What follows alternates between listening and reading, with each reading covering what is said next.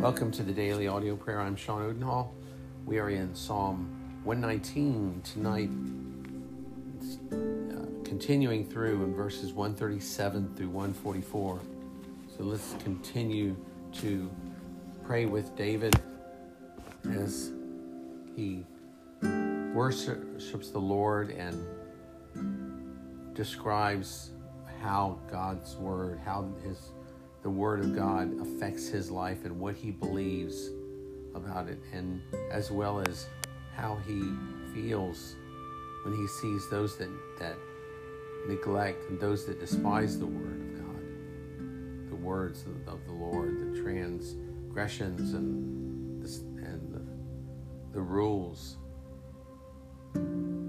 Lord, you are righteous, O Lord, and right are your rules.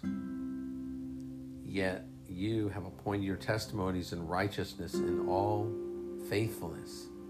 Thank you that you are faithful, Lord. We depend on you. Let us know your faithfulness more and more. Our zeal consumes us because our foes forget your words.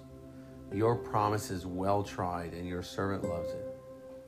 And we are small and despised, yet we do not forget your precepts. Your righteousness is righteous forever, and your law is true. Trouble and anguish have found us out, but your commandments are our delight, and your testimonies are righteous forever. Give us understanding, Lord, that we may live. Lord, may we be truly zealous for your word, zealous for righteousness, and not compromise that, Lord. Help us to see everything just as it is and not be deceived by the enemy. We love you, Lord, and we praise you, and we thank you for your word.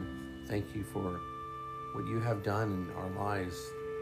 And may we obey, may we surrender our desires to yours. In Jesus' name, amen. Thank you for being here for this short prayer time.